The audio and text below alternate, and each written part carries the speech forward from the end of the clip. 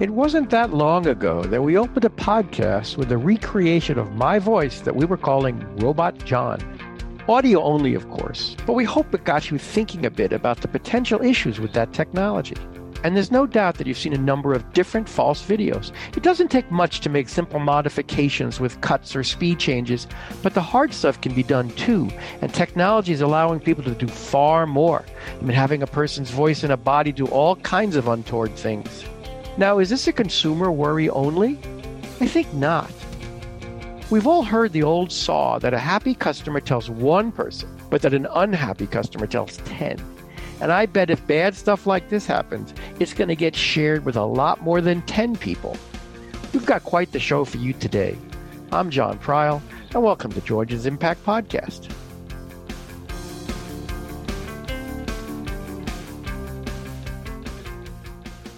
Today I'll be talking with Kathryn Harrison. She's the founder of the DeepTrust Alliance, as well as the founder of FixFake, a company with the data, tools, and expertise to find fakes, fight fraud, and I really like that they say this, fix the web. Bold, yes. But is a deep fake possible in your ecosystem? Maybe financial services, healthcare, or more? Yes. Do you need some data to train your algorithms? She's got that. So buckle up for an amazing discussion that is probably something you haven't put on your radar screen yet, but the time is approaching. Kathryn, welcome. As I think about fakes in my head, I've got a spectrum of like bad impact to good impact and somewhere in the middle, some things like I don't care about. So if I stay on the good-bad spectrum and the endpoints, we could do a wonderful job of educating students and maybe they could see a fake of Abraham Lincoln giving the Gettysburg Address. The staying with the presidential theme, I wonder why. What if I had an American president that said, we have launched nuclear weapons on Russia and it's fake, but before he gets caught, bad stuff happens. So help me understand your thoughts on the positives and the negatives out of this space. And then maybe we'll do the I don't care is next. So for the last 100 years, it was kind of expensive to create videos and to create real information that was credible. So you could largely believe what you saw or what you heard unless you went into the movie theater. Hollywood and sovereign governments were really the only two that had the computing power to be able to create credible fakes. Now you have that power in your smartphone. You can go on TikTok, you can become Elon Musk, or I can be Julia Roberts. And on one hand, that's really cool because it allows us to communicate in new ways. On the other hand, it means that you can create pictures, videos of people doing and saying things they've never done in their lives. So there are a few different things that are necessary to help us as a society figure out what is real and what is not.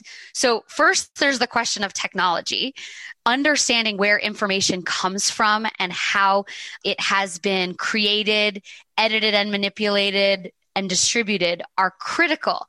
Because if you have a report that nuclear weapons have gone out, you want to understand exactly where that information is coming from, how it's corroborated, etc.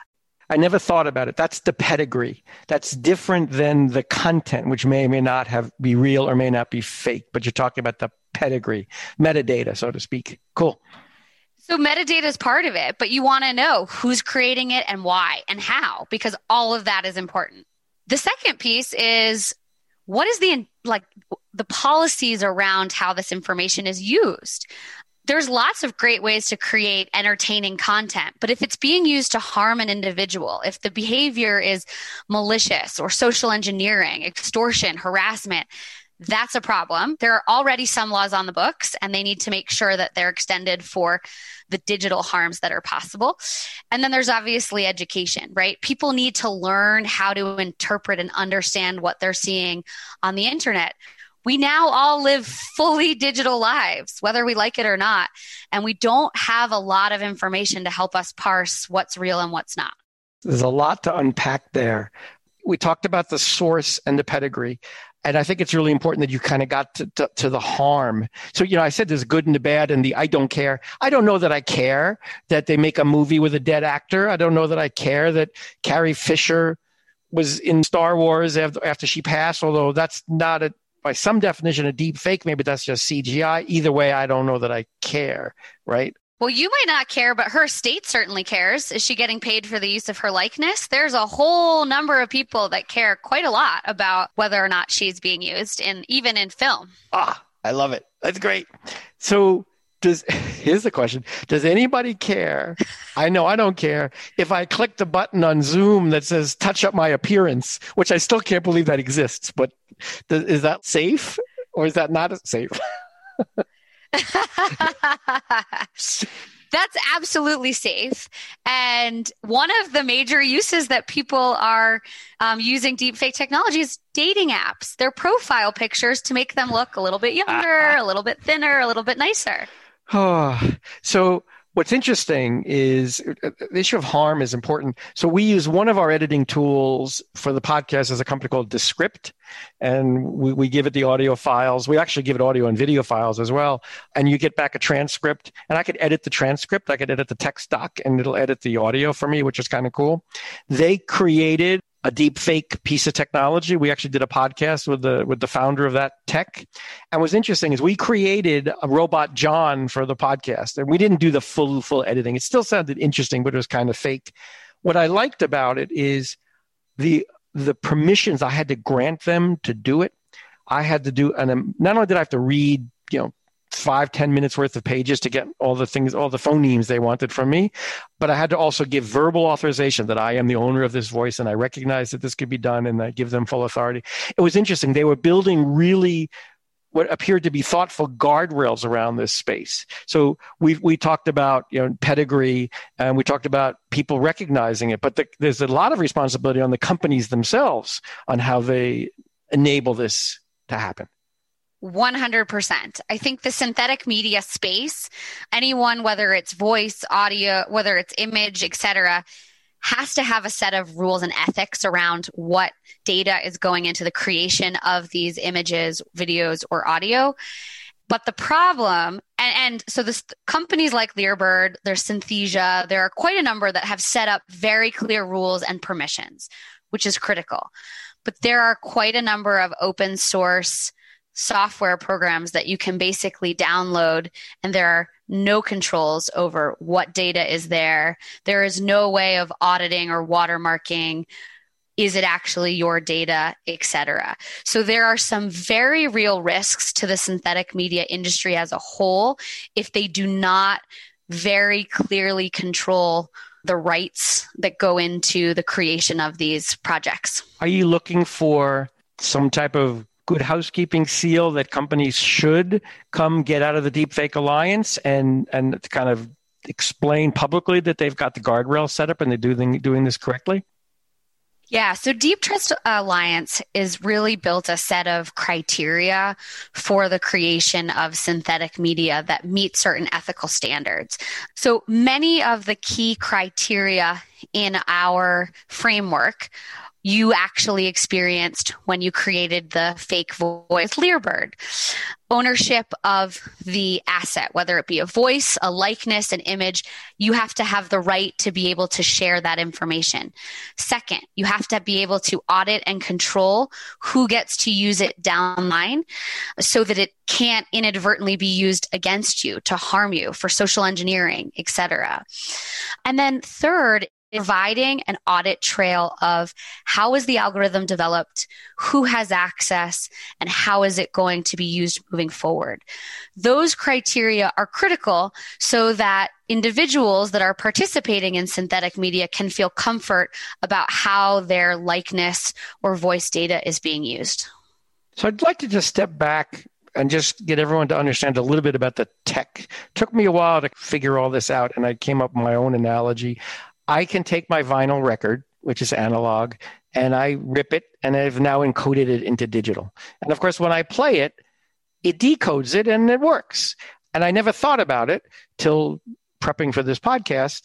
So obviously, we can encode my voice, and we can encode Richard Nixon's voice. And I guess if we take my voice into Richard Nixon's decoder, I sort of just get Richard Nixon. Is that tech that, I don't want the word simple and I don't want to use the word trivial, but is the tech that accessible for people now? It's not yet that simple, but we're getting there.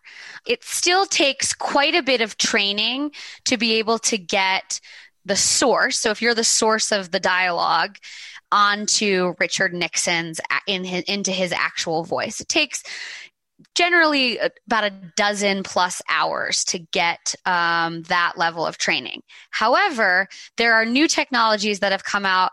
I mean, even just in the last year, that has gone from days down to hours. We will be at minutes very soon. And if you think about the Snapchat and the TikTok filters, those happen instantly. Now, they're not as high caliber as having Richard Nixon deliver your podcast, but very quickly we're getting there. This is interesting. So there's two paths I want to go with this. I think we'll stay on that high caliber. I saw it in the paper from the Alliance, cheap fakes versus deep fakes. And obviously I'm hoping it would be easy to maybe detect the cheap fakes and perhaps they get flagged. And then the deep fakes take the higher tech with perhaps a good housekeeping seal of some authority. Help me understand the differences in how you view them in terms of problems to be solved. Well, so let's just define them first so it's really clear. Please. So cheap fakes are any sort of edit or manipulation that does not require AI to be created. So think about Photoshop, all of the tools that have existed for the last 20 years, being able to speed up, slow down, potentially miscontextualizing information. Those are all cheap fakes. Deep fakes are images or video or audio that are created using AI technology. Very often they talk about something called a generative adversarial network, or a GAN, but that basically trains an algorithm to create these wholly new images. The problem, if you think about the 2020 election season, people keep saying, oh, we didn't see that many deep fakes. That's because people still fall for the cheap fakes without too much trouble. And so therefore, they're cheap and easy to make, and they represent probably still about 95% of the manipulations that you see out there. Now, they are easier to detect, but the problem is that people don't stop to really think, what am I looking at? Where did this come from? How was this created? They just hit share on Facebook or Instagram or Twitter, and suddenly it is out in the wild. So it's really important that we think about, why do people share this information? Deepfakes are certainly harder to detect, and there's more that needs to be done in order to provide those signals to identify that potentially this has been made with AI. But regardless of how you create the fake, you need to really help people understand and be critical thinkers in terms of the information that they're consuming. So that's part of this issue of labeling. It's interesting. So there was a very cool piece I heard where they took the speech that was written for Richard Nixon. I guess that's why he's in my head. If the moon landing did not go successful. Yes. And some researchers created a deep fake with Richard Nixon reading this astoundingly well-written piece about their resting in peace on the moon. Facebook would not allow that, even though it's for educational purposes. Facebook flagged it, wouldn't let it be posted because their algorithms caught it as a deep fake, however they caught it. And yet at the same time, they let Pickett, you talked about speeding up and slowing down. They let the Nancy Pelosi sounded like a drunk stay up there. So we have to have labeling. We define the guardrails, but there's another element of it. Who shares, who's in charge of the curation of things. We could spend a lot of time talking about social media policies as it relates to deepfakes. So far, there's been sort of a blunt instrument approach on most deepfakes for the social media platforms. They just say, we're not allowing them. That misses the nuance of, that said, you can find plenty of deepfakes with Nicolas Cage's face on, every single movie, or Elon Musk, put into Space Odyssey 2001. So their official policies often don't necessarily reflect what actual content can be shown. I think it's really important that they focus on the behavior and the intent of the video. And there are really critical questions about freedom of speech, about parody, about satire, because you don't want to shut down all of that creative outlet at the same time. So what we think is really, really important is that the social media platforms and really all of the major technology companies are very clear with their policies, that they're focused much more on behavior than on the technology that's used to create the information. And when they are most effective at stopping misinformation, when they add friction, for example, Twitter has the messages and the warnings about misinformation that may have come up in the last week or so. Labels certainly help, as well as some of the flags saying, election results, a winner has been projected, etc. Each of those companies feels that they have really proprietary ownership over how those policies are developed, but there needs to get to a much more standard set of languages, because bad actors they put something on one platform where the policies are very low, and then it gets shared and shared and shared, and suddenly it's on Facebook. So the public needs to get to a much more kind of simple understanding of what are these technologies, what are they seeing.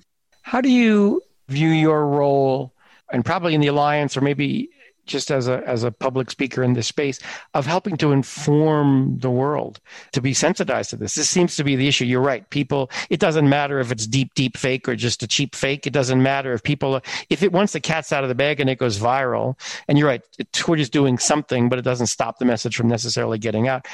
You really need to train. It's almost, in my mind, no different than training people to stop clicking on their email when there's a link in there. Just like I tell my father, don't click on anything in email, right? Just don't click. And yes. Do we have to tell people don't believe? We can't do that at the same time. What is your societal concerns or worries or positives for me? So I think there often can be a sense among people of this is hopeless, and how are they ever going to trust anything they read again? And so I say that's not the takeaway. The takeaway is to think about what information would you share if you were going to stand in the middle of Times Square and tell all the world, and it was clearly going to be tied to you, and it was clearly going to get very broad distribution. You would be very thoughtful about what information you wanted to share.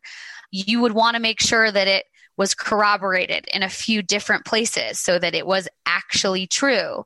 You would be very careful about how you shared that information. I think we just need to take some of the realities from the analog world, from our day-to-day lives, and start to bring them into the digital world. It's too easy, and there's too few consequences for just sharing garbage willy-nilly, and it ends up spiraling into conspiracy theories and a lot of the problems that we've seen across COVID and the election season. So if people are very thoughtful before they share, you can actually stop the spread of a lot of misinformation. It's funny that you mentioned viewing yourself as in the middle of Times Square, and I thought about that. Some of this view of the public square is scary to me. It turns out it was the open dialogue on the net neutrality, but the FCC was considering that. And 96% of those that were in support of killing net neutrality were all bots. There was an interesting data point I came across. And I'm wondering, do we have to shut down some aspects of the public square? Or maybe the way to do that is to get away from anonymity? Should we avoid anonymous? Does that change the world? Anonymous commenting, hiding behind funny Twitter handles? Do we need to be who we are? Does that help? So that definitely helps. I mean, LinkedIn has a much lower misinformation problem than Twitter or any of the other platforms because it's so tied to people's actual data and actual lives and actual relationships. That said, they still have hundreds of thousands of fake accounts, which they are pulling down and taking off. Wow. I did not know that. So it's certainly having the identity attached can be very helpful in certain circumstances. But I want to also look at the flip side. If you think about human rights activists or whistleblowers, it's really important for them to be able to share information in an anonymous but verified way. And so what I think is really critical is being able to show the provenance, that audit trail of how information is created, but in a privacy protecting way, because otherwise we're going to end up in an Orwellian state where everything is completely, under control of either major technology companies or the government. And so I think there need to be ways to verify without having to have an individual's identity tied to it. Right. I like that you showed both sides of that coin, because you're right. When I think about the anonymity versus the safety behind that when you're a whistleblower or you're a reporter in another country, perhaps. So are there legal actions that might make sense? I mean, we did get, and this is not really deep fake related, but there are now laws against revenge porn. And that doesn't have to be deep fake, but that's a law that came into being. And maybe something as Section 230 gets looked at by next year's Congress. So there are a number of laws that actually tackle deepfakes directly. Virginia, Texas, California all have a variety of different deepfake laws. Generally, they focus on deepfakes in elections or politics or deepfakes tied to kind of sexual abuse. Now, those laws are very new. They've existed for the last probably 18 to 24 months. There have not been really any cases that have been tried on them. Laws are really important around the behavior. I think the behavior is the most important piece. The problem, though, is that laws as a mitigation technique are very slow and the harm is already done. So I think we do need laws. I think that companies often will only respond when there is actually a regulation or a law that they have to adhere to. But we also have to recognize that policies and laws in and of themselves are not sufficient to stop the harm. And, for the average person that's not necessarily going to have the resources to be able to mount a lawsuit may actually have no impact at all. Interesting. So part of the problem, but not the whole thing. So we talked about people's awareness. We have to highlight fakes somehow and in the right way. I was excited to read somewhere, I guess it was during the UK Prime Minister runoffs, that they made deep fakes of Boris Johnson endorsing Jeremy Corbyn and Jeremy Corbyn endorsing Boris Johnson as a way to say, hey, don't believe everything you see. That was a pretty cool public service approach. There's another great one of Kim Jong-un talking about voting and the role of democracy, which is hysterical. So, I think deepfakes are awesome. I just worry about how they can be used to harm people. And I want to make sure that individuals, organizations, and society as a whole has more safeguards in place. This is like cars, right? You could make a car, when you first had like the Model T, there were no seatbelts. There were, none of those safety things. It wasn't until the cars got faster and faster and people started dying that it became very clear you needed safety belts and airbags and other things, which don't actually tie to the performance of the car, but they keep the people in those cars alive. And we're in a very similar situation in the media ecosystem. We now can share information at, light speed, but there's no safety belts. And I think that that's what we are starting to see and what we need to begin to build. Excellent. So in terms of prioritizations, let me give you sort of three options. I'm not sure you like my categorization. One is sort of political. We'll call it apolitical, kind of driving ideas, right or wrong, and they could be false. There's a social aspect of hurting people that, there's all kinds of things you can do to hurt other people. And then there's a social aspect, which is sort of helping yourself, like putting your Fitbit on your dog's leg to get lower health insurance rate, or hacking your car to get your self-driving insurance. I don't know. There's a couple of aspects of this. Obviously, this world is so wide. What do you focus on first? And you can go all of the above, but I don't know. What do you focus on first? I think so. DeepTrust Alliance is really focused right now on the problem of deepfake porn because it is incredibly insidious, incredibly widespread, and has the ability to significantly damage individual lives. It's also 96% of the deepfakes that are out there. So we are focused there because it is a real concrete problem that is impacting people today. That I think is really, really important. And we're going to start to see deepfakes be part of not just individual harms, but like security breaches. They're going to start to provide new types of risks to organizations of all types. So by focusing on the use of kind of how individuals are portrayed first, I think we then begin to open up a number of different use cases that you can start to solve that have not only individual implications, but also kind of commercial and industry implications. Politics is also incredibly important, but incredibly difficult to do effectively. There is just so much angst about this space, and getting to an agreed upon set of facts, not straightforward at all. And the incentives are not really aligned to solve this problem in politics. So as much as democracy needs a foundation of key truths that we all hold to be, to be true, that is struggling at the moment. And I think journalism is really playing a very critical role, but there are other issues with that. So that is a very important topic, but that needs a lot of different stakeholders to drive it. So. Yeah, for sure. You mentioned earlier on about creating things, and kind of my mind is thinking of a registration or some degree of invisible watermarking. I was involved in a digital library project where there was watermarking to prevent copies, and obviously some type of copy protection gets built into these things, but that may not be the case. What are the type of things you're thinking out at the front end that might help with it? And does it involve a blockchain, for example?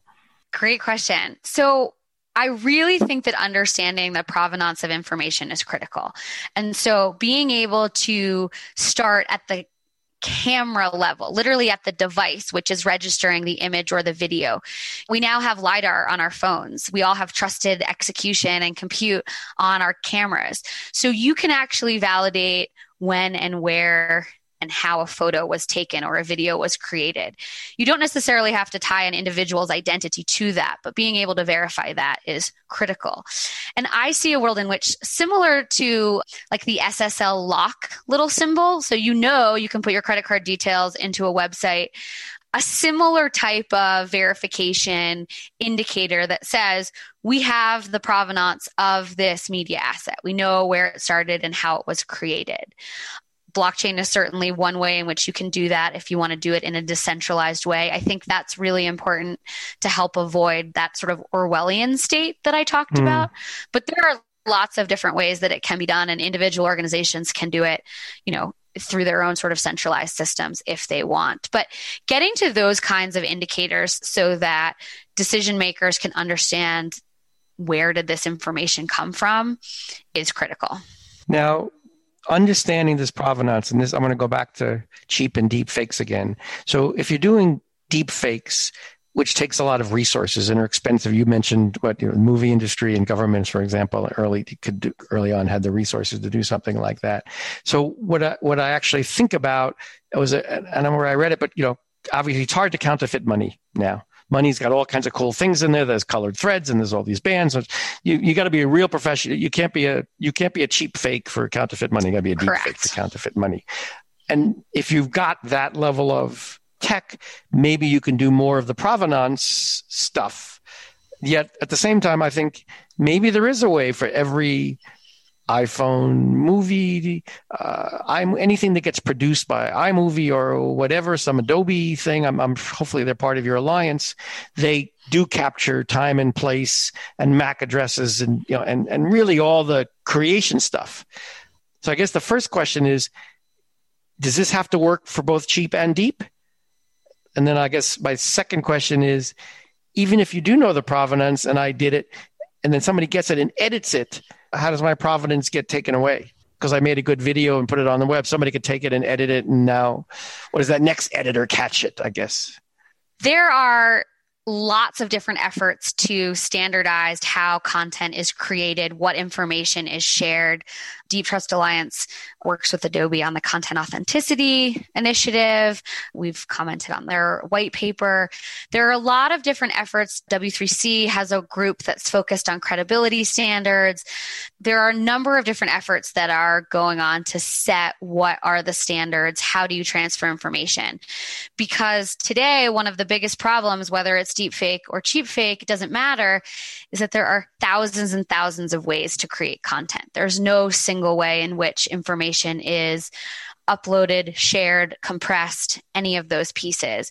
And so therefore detecting is extremely difficult unless you know some information about how the content was created. So that's one of the biggest challenges that we face today. There's work going on at Qualcomm and at a number of the other hardware companies to make this verifiable at the hardware level, which is critical. And it's really important that we be able to track those pieces from the device all the way through to distribution.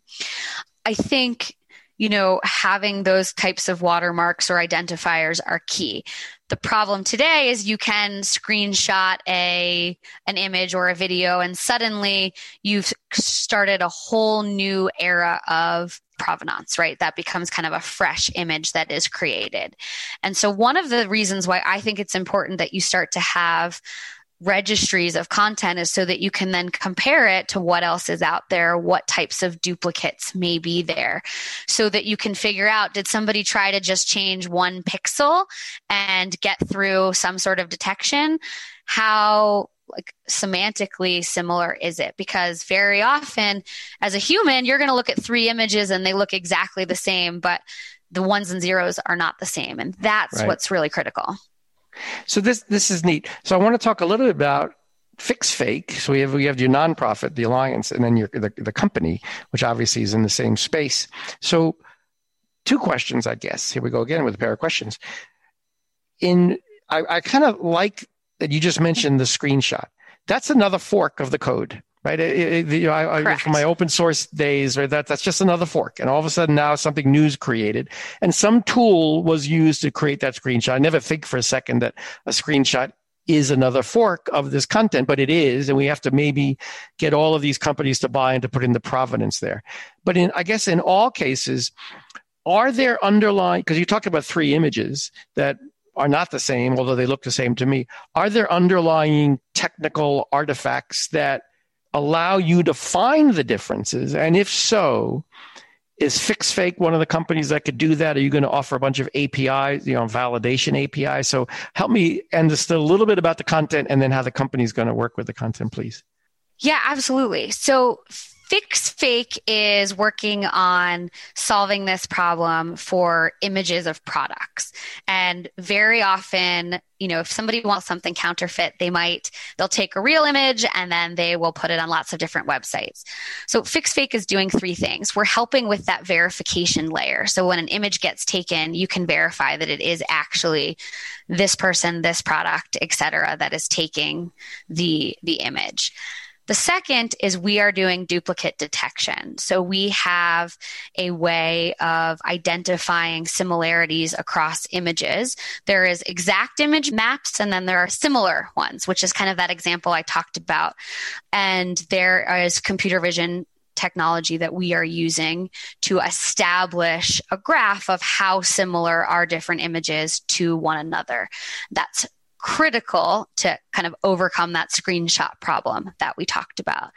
And then finally, we've aggregated a dozen forensics algorithms to identify different types of manipulations, whether it be simple ones like different types of compression, whether it be copy splice, or more sophisticated deepfake style manipulations.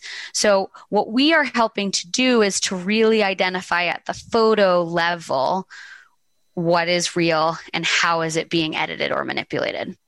And not only do you talk about these different techniques and algorithms or so, you also say you have the world's largest database of manipulated, stolen, and deepfakes media. Talk to me about the database of what you have, and please don't ever let me look in it. So part of what we have done to help build FixFake is to figure out what images are real, what are manipulated, and start to have that kind of repository of known fakes, because part of what we need to be able to do is identify much more quickly when similar types of things begin to crop up. And so we've done that through a variety of projects in terms of identifying things that have been created first and foremost with deepfake technology, because that's really where we started. And now we're starting to look at a whole variety of different fake and manipulated images, not just deep fakes. And we're constantly adding to that. We see this as a repository to help train our algorithms and to help better identify when fakes come up. And it's interesting, you not only have the tech, but you actually, I see there's a lot of consulting that the company does too, which I think is great because we're talking about how much learning there is for consumers and obviously learning for CEOs to figure this out. So talk about some of the executive communications and training that you need to do. So what's critical is for people to even be aware that this is an issue. I mean, if you talk to most executives at companies, it's only in the last 6 to 9 months that they've even really heard of a deep fake and understand that this is a possibility in their ecosystems. So we spend a lot of time to make sure, first and foremost, they understand what is the technology, why does it matter, and how is it likely going to impact their businesses. There are certain industries where it's obviously like front and center. The media industry obviously has been thinking about this and worrying about this for an extremely long time. But as it becomes very easy to create synthetic identities, so that means you use a fake picture but someone's real details, you're going to start to see far more attacks and breaches and problematic accounts that are going to impact financial services, insurance, e-commerce, healthcare. And most of these industries are not thinking about this set of emerging threats. And so we've hosted a series of events, we do roundtables, we have conversations to really help with a basic fundamental understanding of what the threats are and what are the potential solutions that executives and companies can start to think about as part of their overall security frameworks, because this is really a new threat that is coming sort of out of left field for a lot of them and not even kind of at the front of their radar. Wow. So CEOs probably have figured out that security matters. They've definitely aware of that. They've got chief security officers. They're recognizing that their relationship with their customers is critical and should not be broken. They've got to establish, a bond of trust between the company and the consumers. And here is another ogre under the bridge that's threatening another part of their business, and they really need to pay attention and should get a look at what's going on with the alliance and what FixFake can do. Kathryn Harrison, this was such a great conversation. Thank you so much for taking the time. Appreciate it. Absolutely. It's been my pleasure. I really enjoyed our conversation.